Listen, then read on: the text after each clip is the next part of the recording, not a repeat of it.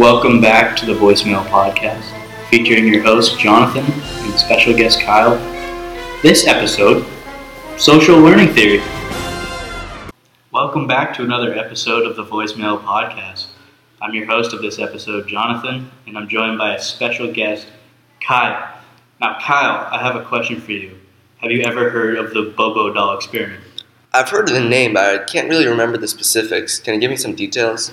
Well, it was a set of experiments conducted in the 1960s by psychologist Banderas. Basically, what he was trying to accomplish was to prove his theory that children don't need positive or negative reinforcement in order to learn. That's interesting, especially in today's society where positive and negative reinforcement is seemingly everywhere.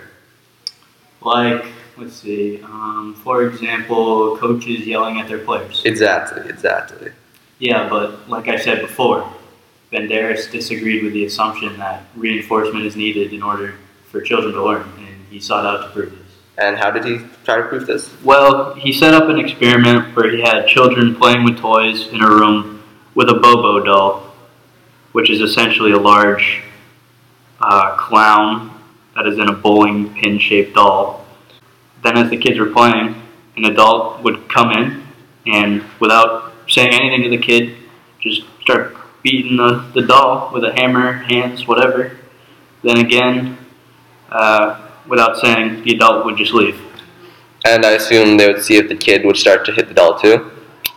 Yeah, that was the goal of the first experiment, and indeed the kids were more likely to hit the doll once the adult had previously hit the doll. So why was there a need for more than one experiment? Well, Banderas began to try to identify the reason behind it, and some of his findings were very interesting. An example is that he found that if the child was male, they were far more likely to replicate the behavior of the adult if the adult was also male. And this finding, however, was not replicated by the females, as in their case the evidence was inconclusive. Wow, that's interesting. What made him even look for a correlation involving gender in this experiment in the first place? Banderas had always been interested in gender development theory, which states that a reason why boys and girls exhibit differences in their behavior is they were treated differently by their parents, either consciously or unconsciously. His findings in this experiment have to have major implications for gender development theory, don't they? Yeah, they do. His findings sort of revolutionized how people can even begin to think about gender development and child development. He proved that kids could learn violent behavior from adults without any form of reinforcement. His findings are a sort of bridge between behaviorist learning theories and the subsequent cognitive learning theories. And what does that mean exactly?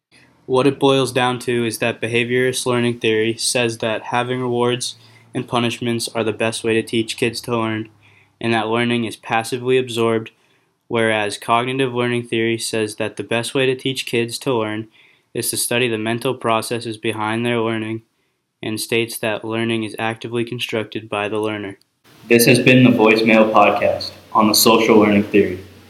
Be sure to tune in next time for Hot Cocoa and Marshmallows with Steve.